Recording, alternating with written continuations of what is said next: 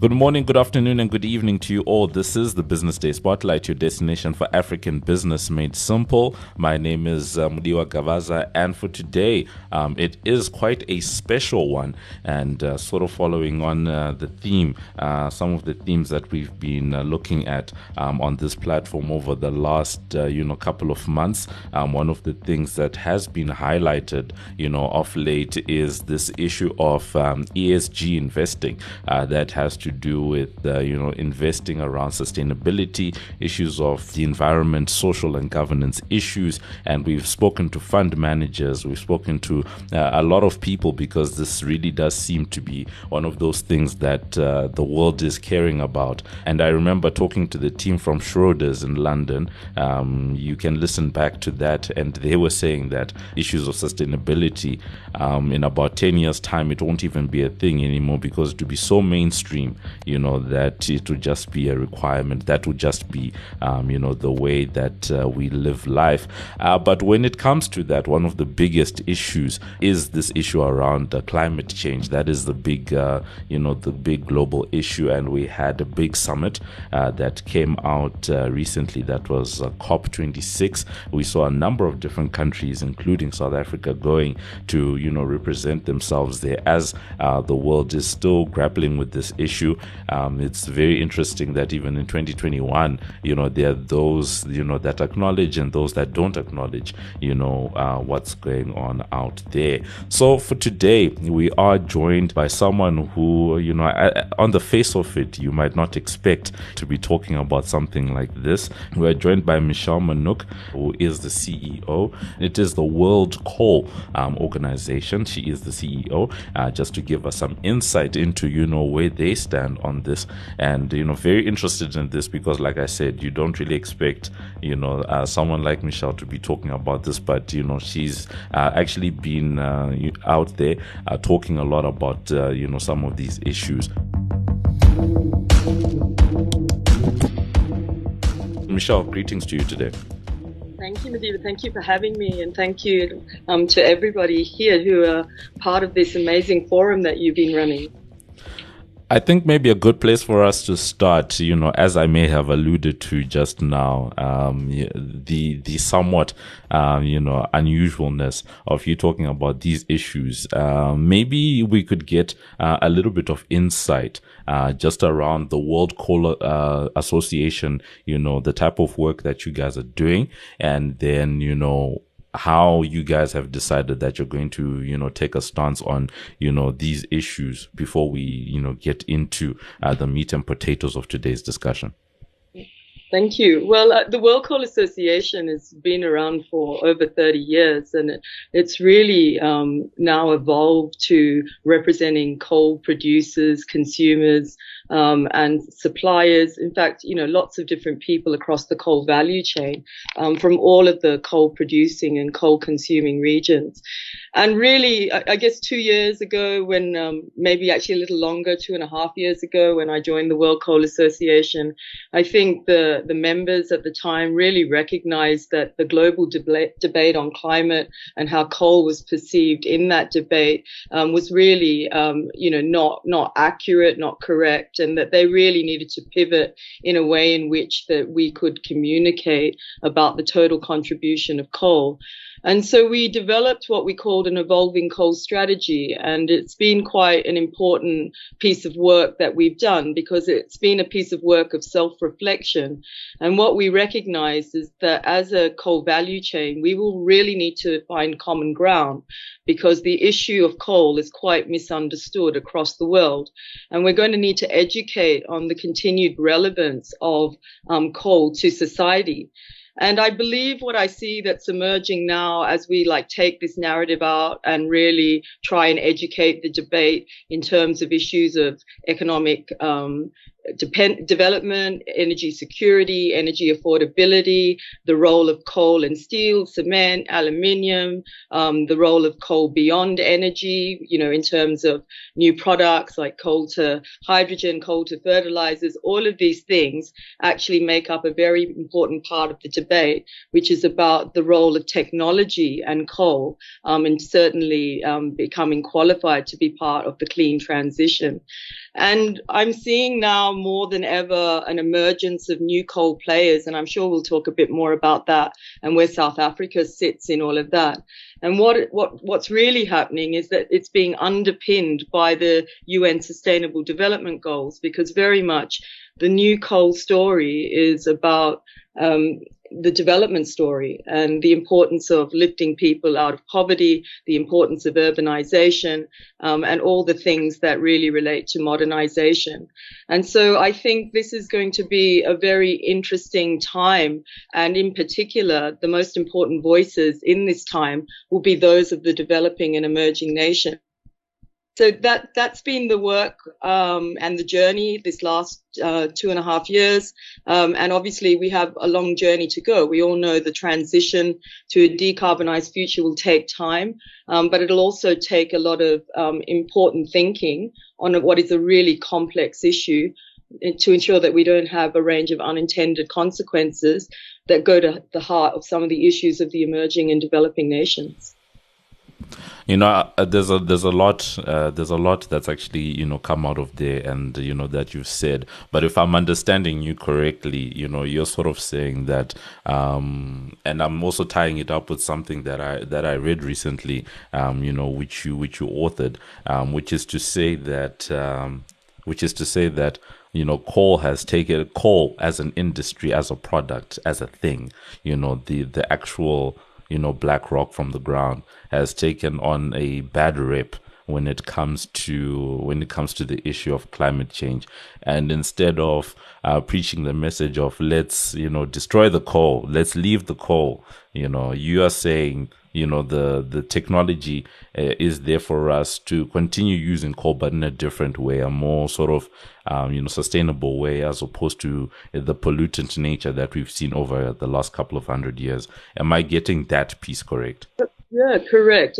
I think we as an industry, and I now when I refer to industry, I really talk about the coal value chain. They really will have to unite, because no matter where you are on the coal value chain, you're now affected by that reputation that coal has, and that you so well put at the beginning. So it's going to be quite important that coal really, as that value chain, really looks at the debate that's become incredibly binary and quite simplistic, and educate that debate with something that's a little bit more about technology, about how coal will play an important role, not just now, but well into the future. And that's really the job of the coal industry, to recognize what they want for themselves. Do they simply want to survive or thrive? And I think the developing and emerging nations, the people of those nations, would want us to be thriving, to be thinking in the ways that we've thought before, modernizing our coal practices through technology, dealing with the issues of society the way we have. And I think we have to lean on our history and be proud of it, and continue to do more through the available technologies. Now, no one's saying that, there's not more change needed for coal, but there are available technologies for coal players to start looking at, and to actually start engaging with. But it's complex, because it requires government and finance and investment policies to be quite clear in supporting all of the technologies required for all the fuels to really reach that decarbonized economy. Now, everything that you're talking about becomes very relevant in a country like South Africa, I think mainly because something that our audience may not know is that Michelle is typically based in London, but right now she's visiting us in South Africa. And, it's quite tough that she's, arrived in South Africa around the time when we're experiencing, rolling power cuts and, load shedding, that type of thing, because directly that industry, the energy industry, that is powering our lights, etc., is primarily a coal-based, type of system. So this discussion becomes, very topical, very relevant to what's going on in South Africa right now. But when you then take the broader look at what you are doing, because it's one thing to take on an established industry, like the coal industry. I think we've seen a lot of people coming up, the Greta Thunbergs of this world, etc.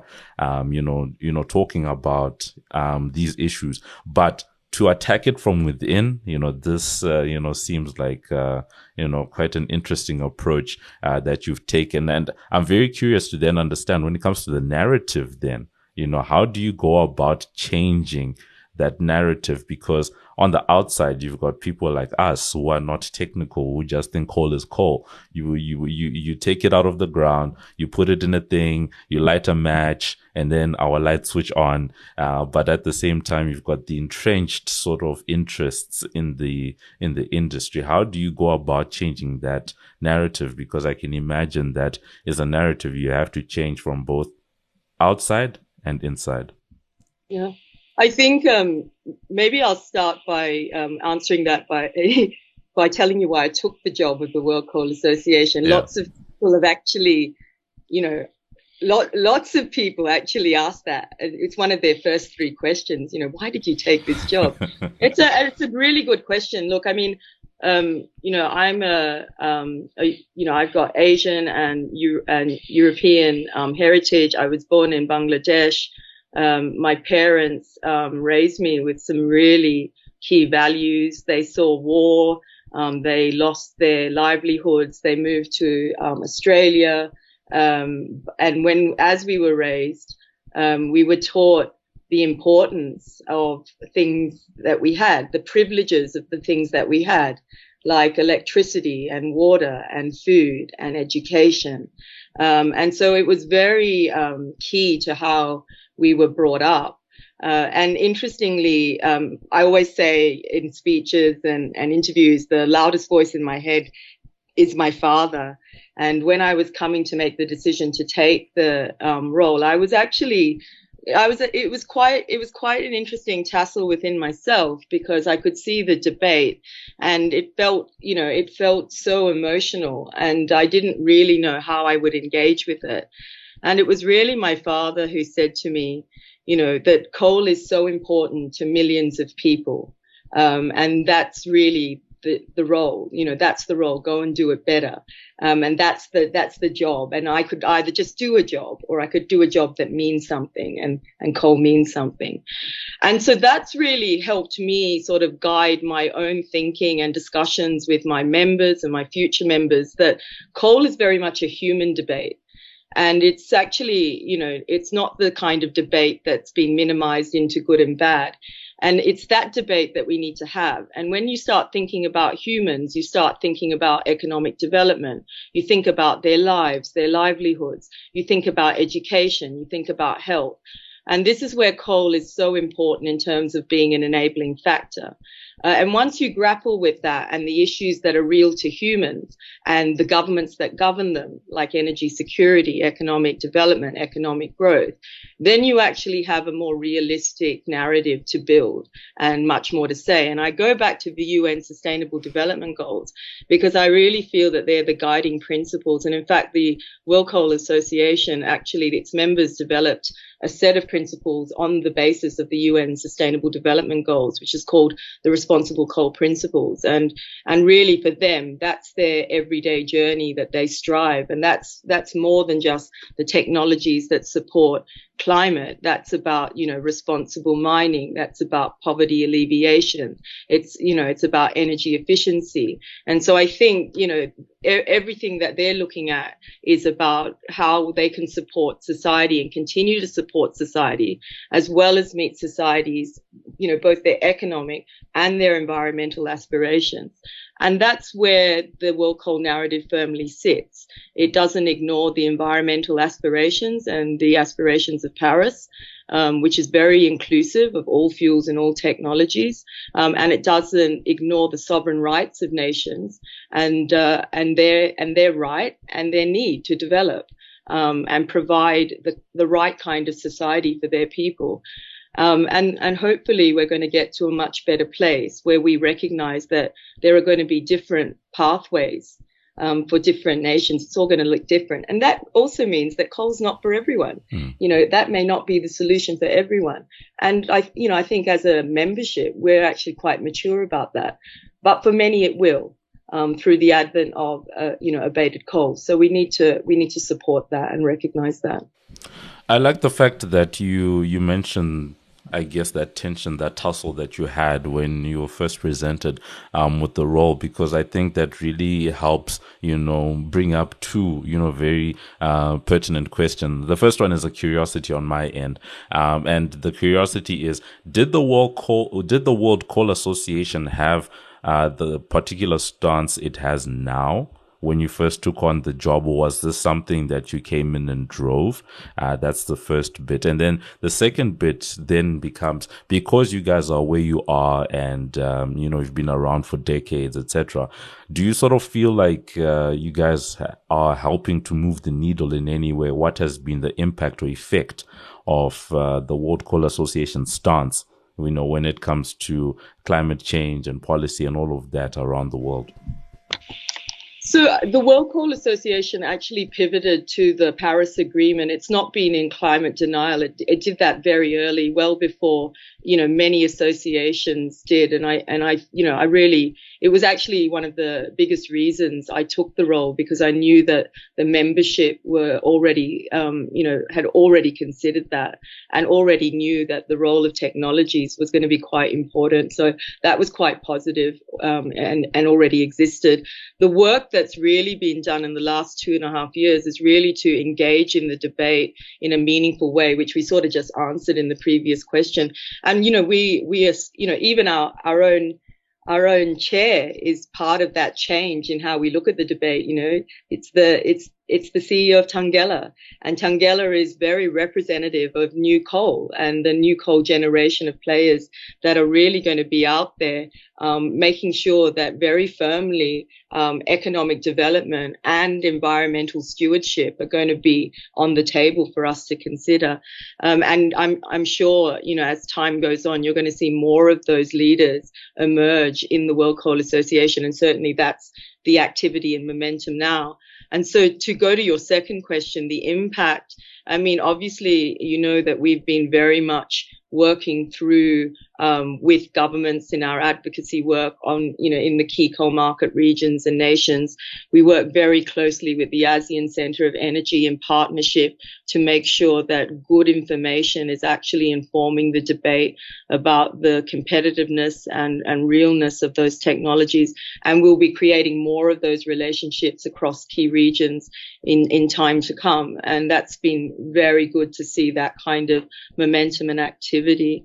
And lastly, you can see in the language changing. There's always been a sense of, and you started with this, the phase out of coal, and now people are actually having to contend with the realities that we're seeing of high energy prices or underperforming renewables, or just the lack of investment in, in the clean transition. And I think all of these things are very much about a much more balanced debate that the World Coal Association has been pushing forward. We're very much about phase in. We believe, in the spirit of Paris, all fuels and all technologies are on the table. And so really what we need to do is to look at all of those abatement solutions and support the diversity of systems, energy systems, and the diversity of technologies for industries to decarbonize. There is actually no value in not supporting an inclusive debate. There's no winners in that. So inclusivity is key. And I think I'm starting to see more of that inclusivity, more of that desire for the World Coal Association to take on that global facilitation role, to find the common ground between governments, between industries, because any divergence is actually not helpful for any of us really in this decarbonization debate, but in particular for the coal value chain. Divergence is really a means of undermining some of the amazing work and opportunity that can be achieved. I think the moving forward part is going to be key. And I wanted to maybe zone in on two words that you brought out just now, and that's relationship and that's government. Because earlier on, we did say that you're joining us from South Africa. You are in the country, so how has been your time in South Africa? Who are you engaging with? Right. What had been the purpose, and do you feel like that purpose is still the same, or has it evolved, whilst you are here? The purpose is still the same. I mean, this, as I said, we've been on our own journey, as a membership, as a new narrative. And I think, the debate for coal, to engage in the debate in coal, whether you're an industry player or a government leader, you've got to be pretty courageous in this world to engage in this debate. And I think, when I came, obviously I'm here in South Africa to meet with some of those new leaders who expressed an interest to be part of this movement, this new coal narrative, and obviously, very supportive of Minister Matashi here and his commentary and his clarity, and really support that. I think that's very supportive for you, particularly on the global stage, but as well as other ministers who I speak to, who I know are picking up on that kind of clarity and language. So, I'm here to meet with all of you to continue to make sure that we build those partnerships both within, that we can actually put on the global stage the voice of South Africa in a united industry and government way that actually informs that debate, and really bring the key governments together in unison, because there is a lot of common ground, there is a lot of common language, and we just almost need to solidify it as our sort of global narrative. And so far it's been very positive. I think I call it new coal leaders. The new coal leaders that are emerging, they are very clear in their mind of the importance to participate both in terms of that environmental stewardship as well as support their countries. And they're living here and they understand it. They understand the issues for their people. And it's, no one can bring the credibility to that discussion like the country itself. You just can't do that without having the experience. And so I feel that what's important, and particularly the work that we're doing here in South Africa and as part of the World Coal Association, is really now not to allow the global north to lead this debate, but to allow nations like South Africa to inform this debate. And in fact, let's stop talking about it as a debate. Let's talk about it as solutions. Let's start informing the solutions and the pathways that will all look different for different nations. And, and to your original point about relationship, I mean, you and I know that relationships require respect, and respect requires an ability to listen. And that's really what we need to do. We need to respect every nation's right to develop in the way in which they want to, and we need to listen about the pathways in which they need to do it. That may not look like the pathways that some would like us to push, but that doesn't mean that they're any less relevant. In terms of building those relationships, the interest that you highlighted just now, because you do say that it takes, beyond government, it's a bunch of stakeholders that need to come together on this. How has been the reception? How do you find the attitudes? You had already highlighted the willingness from the minister, but just attitudes between the private sector and the public sector. How are you finding those in the country? I think generally, if I sort of keep going down the psychology of this for coal, we've lost our confidence, we've lost our way. But in the individual discussions, I think we all recognize and want to find a way through this together. The reception has actually been quite positive. The complexity is always to weave that together into, some kind of, united and to coalesce it. But that I think is the role for the World Coal Association. I think we can, build those bridges together. We can be the facilitator for those discussions, and we can continue to communicate and educate about where those affiliations exist across nations, and we're doing that now. Just through our membership is happening. The new members who are looking at coming on board, the discussions that we're happening. We've got our advocacy work crosses all governments now, which is really positive. So I think the reception is very positive, and I think the industry, certainly from my perspective, the discussions that I'm having, feel ready. They're ready for a different discussion on coal, and now we just all have to be brave and take the step together. And I think I really don't think there's going to be anything else to do here except find the courage within ourselves and the courage of those convictions to go forward. Now, it's one thing to have courage. But it's quite another to communicate that courage and what people are actually trying to do. So I thought in this last part of the discussion we could maybe get into a little bit of the confusion that's come out of something like COP26 about whether or not coal is here to stay. And because I think messaging is important, I think we spent quite a bit of time earlier on talking about the narrative, but I think getting that clear, consistent message is important.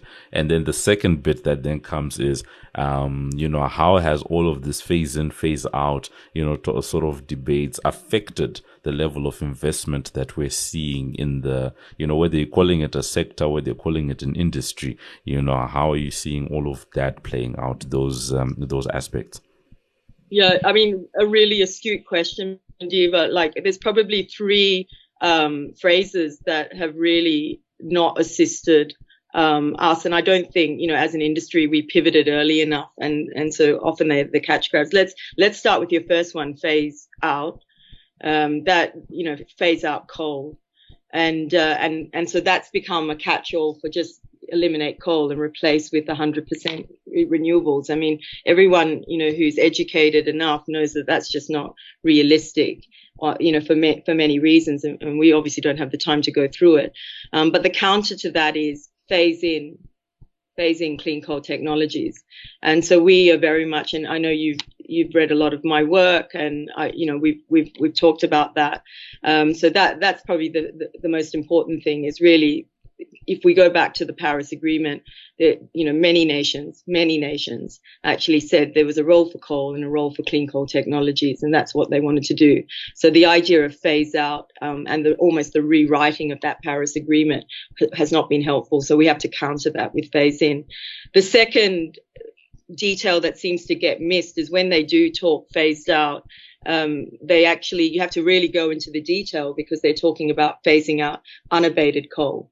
And so this issue of unabated versus abated, we really need to work on that and make sure that the detail is correct. So if you are talking about the phase out of unabated coal, then certainly for the World Coal Association members, that's something that they can support because they are believers of the technology. But a lot of things have to be, come into play with clear government policy, clear finance and investment policy to enable, people to make those investments in those technologies that exist today. So that's sort of the second part of the language that we really need to grab onto.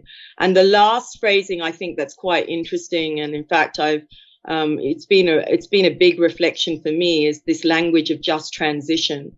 And the language of just transition, if you take on the global north's language of just transition, it's really about transitioning the industry away from coal to the new technologies, which they believe to be 100% renewables, and finding the jobs that all support that and the pathway to that. But actually, for me, what's just for one country is not just for another. And I think we're going to need to challenge the definition of just transition to really go back and allow for the diversity of fuels and technologies that, Paris originally intended. So for me, that's really important in terms of reckoning with the current debate and the language that gets used that actually paralyzes us sort of moving forward and sort of sticking in rhetoric and wordsmithing. And that really probably feeds quite nicely and segues nicely into your question on investment. Because when you have a lack of clarity that what we're saying, in this transition is that all fuels and all technologies are required, then where investment and investment policy should follow is in its agnostic application of its funding. And it should be allowing for all of those technologies to be on the table. And I think what we've seen from the finance and investment community, and many have actually now starting to, put their hand up and really question the finance and investment communities, some of their approaches and look at the issues of green tyranny and greenwashing, and looking at, what has divestment actually done. And I think what would be much healthier for all of us is to actually move to a world where, particularly for the finance and investment community, where they have the government policy that's quite clear, that underpins any kind of investment in all the technologies available and all the fuels that will be using those technologies. And if we can move to this place, I feel that we'll have a much better chance of answering, finding, not even answering, finding the solution to the issue before us. And I think that will be the reckoning now for all of us as we move forward, to really look at the reality of this transition and look at what that will mean. And what that will mean is that we'll need to be agnostic. And so we'll have to see how we go. But there's a lot of work for all of us to do in order for us to really shift to that kind of very pragmatic, solution-focused way of, working towards the decarbonized economy. Yeah, there's a lot going on there, and more and more as we talk, one begins to wonder whether this debate is really about the science, or whether this debate is just about competing narratives about about the same product. So one of the things that is tied to all of that, and especially COP26, is the fact that we do find ourselves in a situation where South Africa is said to receive 6.2 billion pounds to help end its reliance on coal in a deal that was announced at COP26. So, can you talk us through, I guess, your thoughts on that? Is 100 billion rand being thrown at the problem, likely to achieve anything? Is it a quick fix? Is it something that's going to likely work? Is it realistic to think that coal will be, eradicated, during these times? I feel like it's one of those things that you probably touched on earlier on, to be like, there's no quick fixes, but maybe just your thoughts around that 6.2 billion pound deal. Well, I think, again, it goes to your point, Madiba, about how we actually, talk about these things. I mean, to end its reliance on coal, I think a better way of talking about it is that, it's supporting a diversification of its energy system, its decarbonized system.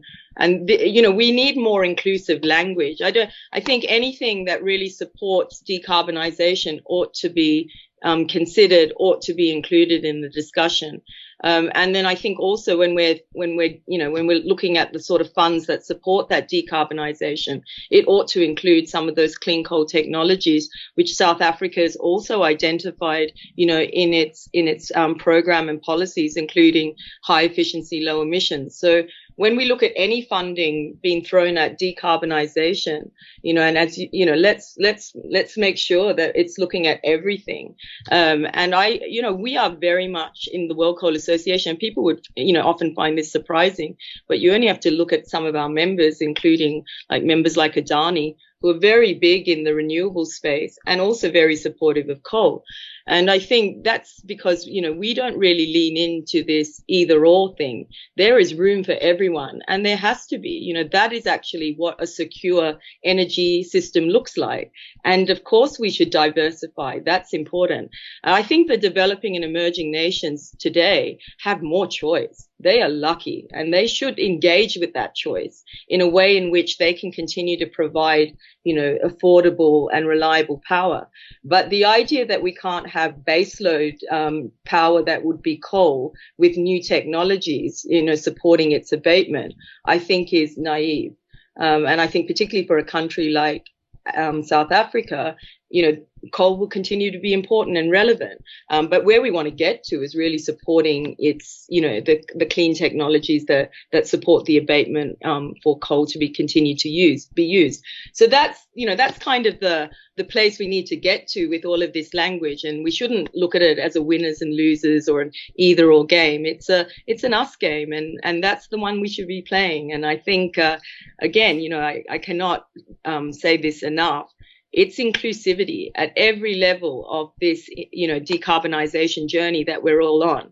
The main word is inclusivity, I think. And once we start looking at it in those terms, we take this binary nature out and we actually get to a place that's going to be a lot more pragmatic and realistic in terms of, heading towards achieving, those economic and environmental goals that, frankly, not just developing and emerging nations are striving for. Every nation strives to achieve those goals, for whichever place they're at. Mm.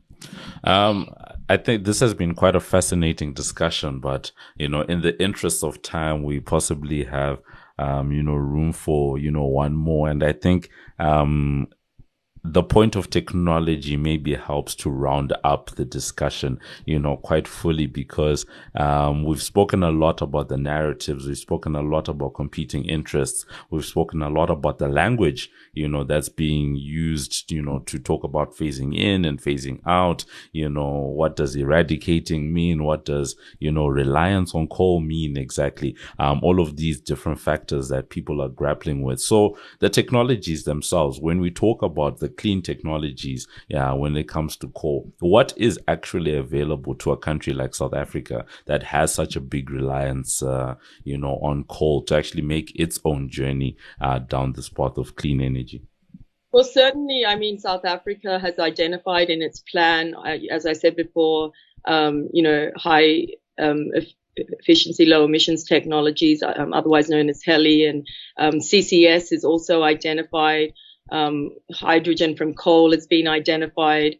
So they're often the three that you hear, but there's all sorts of other, clean technologies for coal that people look at, including, coal to biomass, coal gasification, integrated gasification cycle. It's now starting to sound very technical. But of course, there's also pollution control technology for, air pollution technologies. And there's all sorts of things there, like catalytic reduction systems and fabric filters and all. I think, but I guess the point I want to make is that there are technologies, they're available, and they're there and they're ready to be supported. If the policies, both from government and investment policies, support that integration into the decarbonization journey for industries and for governments. And I think, that's incredibly positive. And some of those technologies are more relevant for some nations than others, but there is a selection to be made. And you're hearing, and you will hear a lot more about CCS. And that's, very much important in terms of, the sort of carbonization that certainly coal power will need to achieve, to be really part of the net zero journey. It will really need to look at CCS as part of its long-term, transition planning. And I think that's good. I think it's good that we're going to have that focus on it. We've seen, the International Panel on Climate Change and other key bodies come out and talk about the importance and relevance of carbon capture and how expensive it would be if we didn't consider and really deploy it more. And as you get more deployment of these technologies, more scale, the affordability of these technologies, happen. And so this is, the demonstration will really come in how we transition through these technologies and deploy them. And obviously the rate and affordability of that will really be dependent on really clear policies in all those nations that, want to support the coal and those technologies. So that's been us very fascinating discussion. We were talking to Michelle Manook, who is the CEO of the World Coal Association, talking especially on the back of the recent COP26 conference, around issues of climate change, but more specifically coal, and talking about the courage that it takes to actually take on an industry, that is sort of steeped in its ways, and try to change the narrative around that, because she's saying that rather than trying to get rid of coal, as a lot of people talk about, their mission is to say, can we find a different way to use coal, making better use of technology to produce cleaner energies, because a future of clean energy is one that doesn't do away with one or the other, but rather a concerted effort with the different types of technologies, with the different efforts, that people then take on. You do get a sense, as you're talking to Michelle, that a lot of this stuff, she mentions language, time and time again, to say that the way that things are spoken about and the words that are being used is very important. And it's one of those things that might be, in certain cases, causing some confusion around whether or not coal is here to stay. But the big message being that, it's likely going to be a technology that's here for a while. But rather than trying to get rid of it, let's find a cleaner way to use this. Michelle, thank you so much for being with us today. Thank you so much.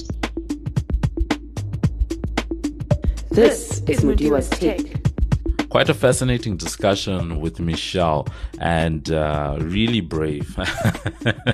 I think that's the word I'm going to use, because a lot of the time the coal industry and other fossil fuel burning type of sectors, such as the oil industry, have taken a lot of flack for issues of climate change. But this one seems to be quite an interesting approach to say, instead of trying to keep the status quo, let's change how coal is spoken about. Let's change how coal is used, more importantly, and to also just recognize the fact that coal has been a pollutant over all of these years, but new technologies would allow for coal to continue being a source of energy for many people around the world, but it being done more efficiently at a cleaner rate. This is likely what economies need around the world, and also that unifying bit, because this issue of coal is something that's affecting people around the world.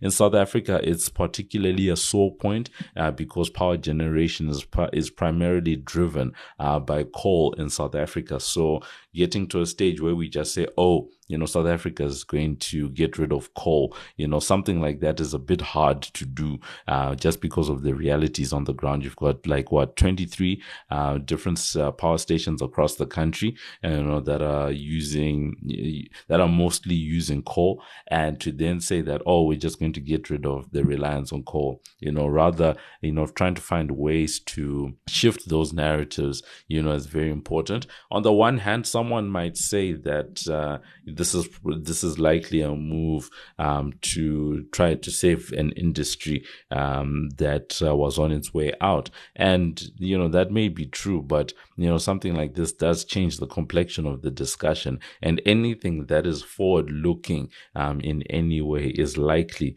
a good thing when you're thinking about power generation, when you're thinking about the use of coal and all of that. And at the same time, it also lends itself to this debate that's been going on around the world to say that a lot of developed countries were able to get to their stage of economic development based on, burning things like coal. So it would be unfair to expect that developing countries, not use the same means, simply because now people are, trying to quote unquote take climate change seriously. So using, cleaner ways of burning something like coal, could be seen as a viable solution. But like anything else, we talk about, some of the great plans, that people have out there.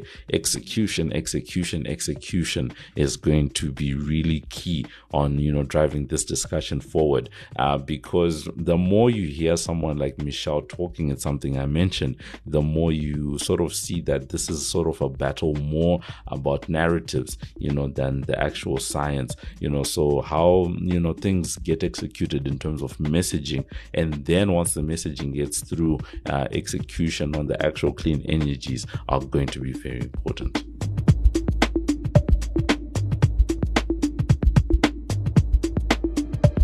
And that's been it for this edition of the Business Day Spotlight. Remember that you can find our latest podcast on Business Live. That's under the podcast Business Day Spotlight tab. On Twitter, we're #BD Spotlight. And remember that you can review and subscribe for free on iono.fm, Spotify, Apple Podcasts, Google Podcasts, Pocket Casts, or wherever you choose to get your pods casted. Thank you to our amazing team. Our producer is Paige Muller. I've been Mudiwa Gavaza of the Business Day and Financial Mail, and this has been another edition of the Business Day Spotlight, which is a multimedia live production. So from myself and the rest of the team, it is good evening, good afternoon, and good morning.